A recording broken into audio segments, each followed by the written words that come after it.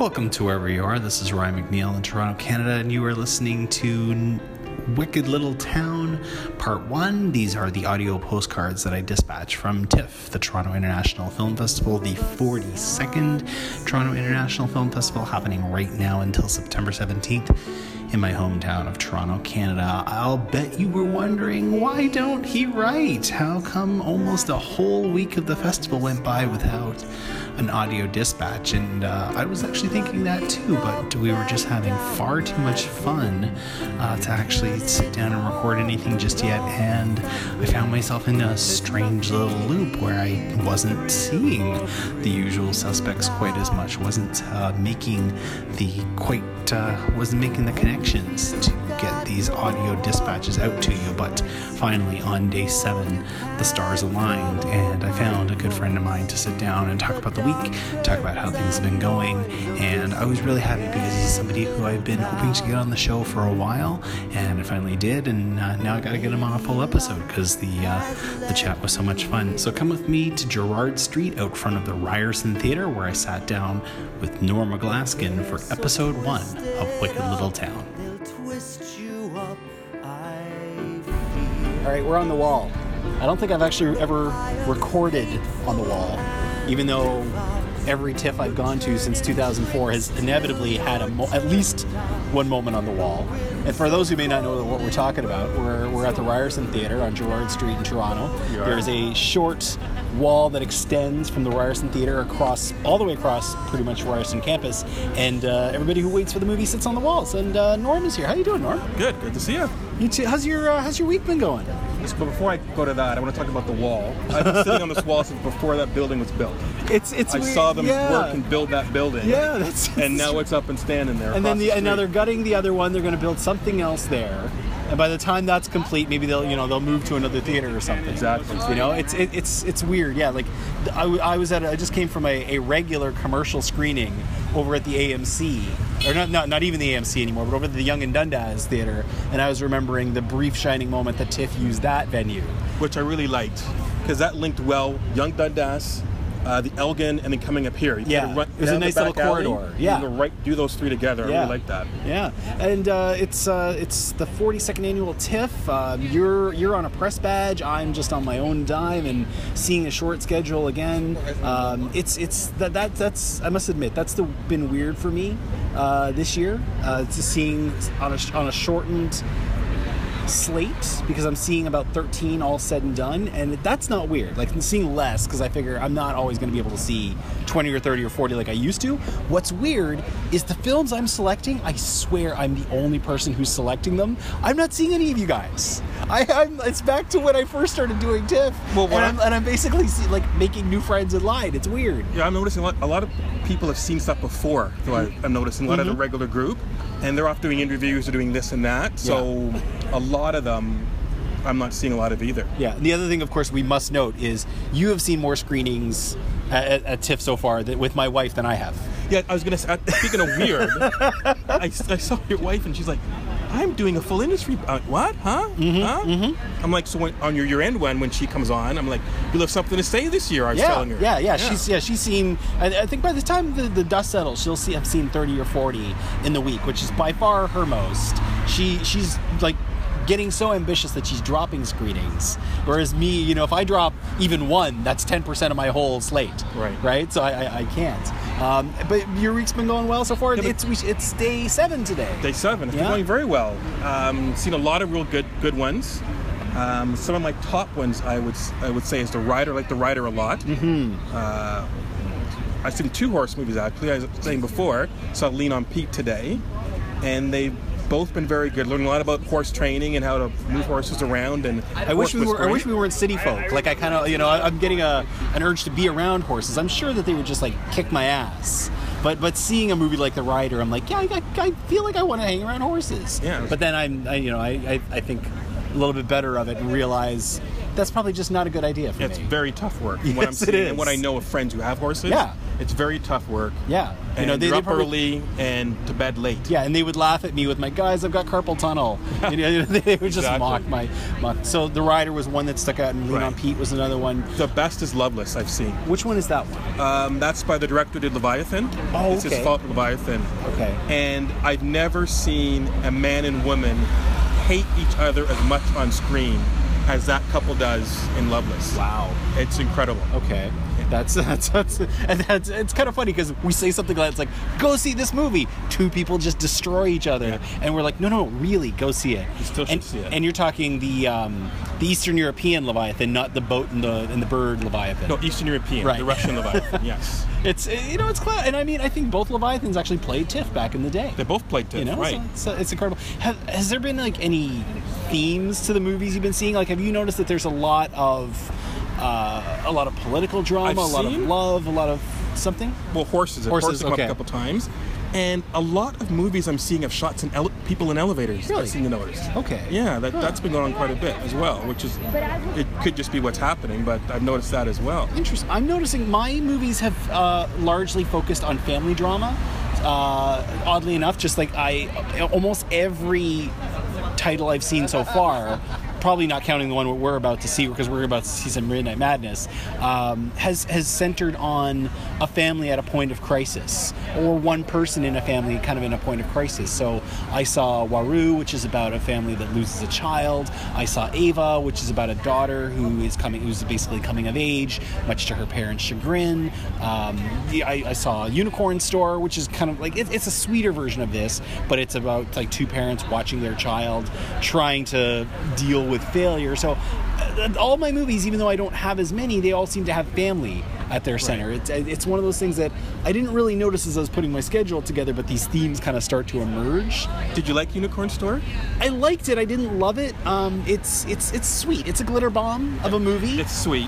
It's kind of appropriately enough, when the movie begins, she's doing these paintings that look like unicorn food. Like, they're messy and they're purples and pinks and blues, exactly. And they're really broad strokes, and she gets good and messy while she's doing them. And a lot of glitter. And that's very emblematic of the movie. Like, she really wants to get messy, get her hands dirty, and just get her joy and expression up there on screen. Right. And does still have some interesting things to say, but it's not perfect.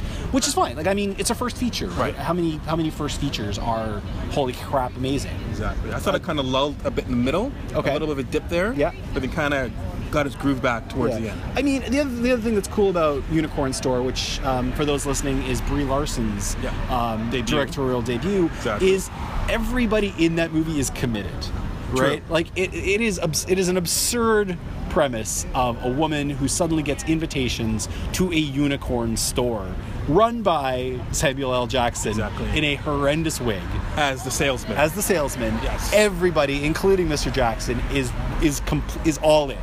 Right? Her parents, Bradley Whitford and Joan Cusack, Brie Larson, Mamadou, who plays her kind of friend turned love interest towards the end of the movie.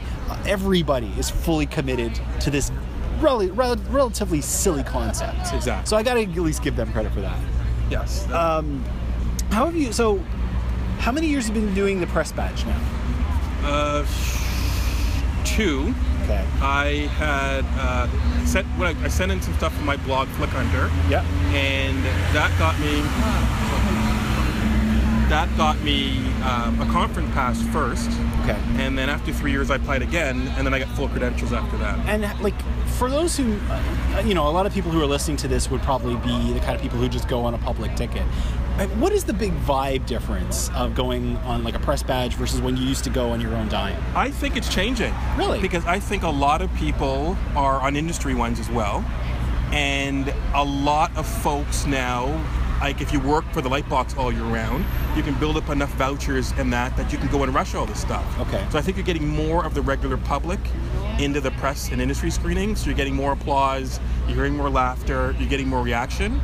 And I'm also noticing that there's more emotion from the crowd. Really? Like, the last 2 years I've been able to pick out the People's Choice winner, obviously. Yeah, okay. When I saw Room at the press screening at the Princess of Wales, everybody's crying. Really? And like people are crying at a press screening. Okay. I'm like, well, that's gonna win. Yeah. And then last year, La La Land, after the first act, people were whooping and hollering and clapping away. Wow. And I'm saying, well, this is gonna win again. Yeah. You're seeing a lot more of that.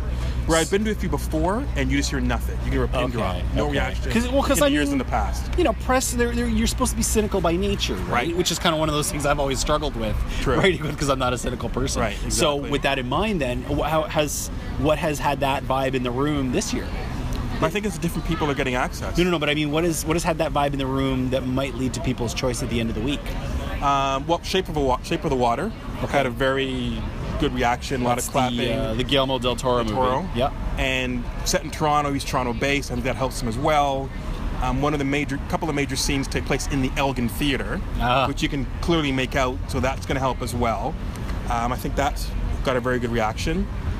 And folks were touched by the writer, I felt. Really? Yeah. Okay. Really touched by it. Interesting. Paying attention.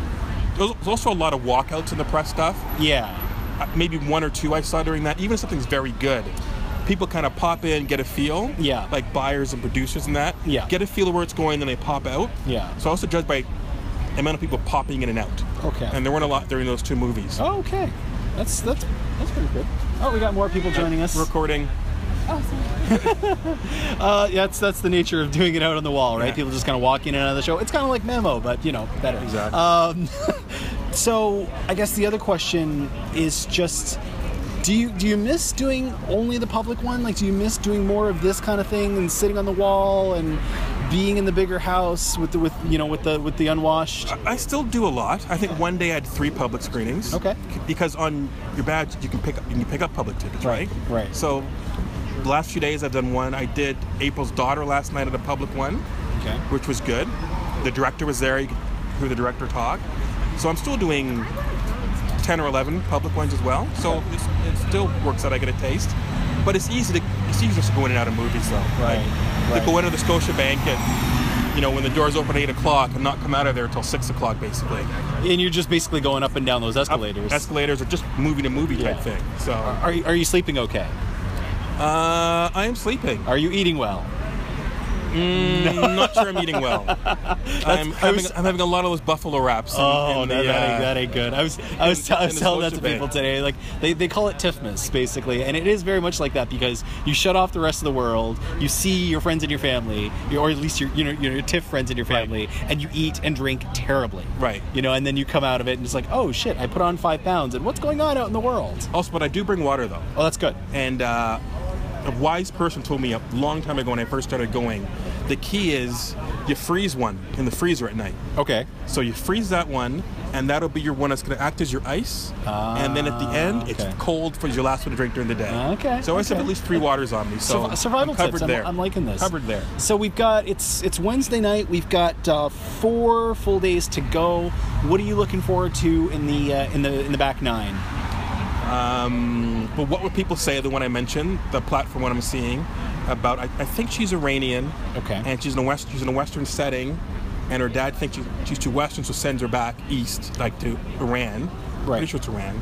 It's not Iraq, it's Iran. To kind of straighten her out. I'm looking forward to that. And I think that's the biggest one I'm looking forward to. I can't remember offhand any other major ones. I'm seeing Disobedience tomorrow. Oh, okay. Which I really want to see. Which one's that one? The same director who did A Fantastic Woman and Gloria. Okay. Because I saw Fantastic Woman. Okay. And that's in my top 2 or 3 as well. Nice. Very good movie. I'm kind of curious. My ending note, unless I add on the People's Choice Award on Sunday night, but my last one on paper right now is Kings, the one that's set against the Rodney King riots, which I haven't heard anything about yet because I believe it's premiering tonight. I think the gala's tonight. I'm a little bit concerned because it's a North American debut of the director who did Mustang.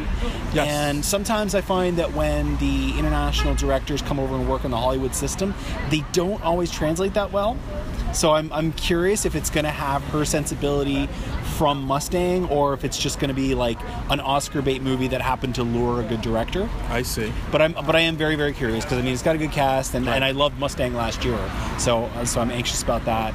And Friday night, after a full day of rest, because the next 24 hours I've scheduled myself very, very poorly because we're doing Midnight Tonight. Right. I got to work tomorrow. Okay. And then I'm going to a 9 o'clock show of, I believe it's called The Hunger or The Hungry, which is the Indian adaptation of Titus. Yes. So I remember reading about that. So I'm going to get home sometime after 2, post this podcast, get about maybe 3 hours sleep, work a full day, and then go read a movie.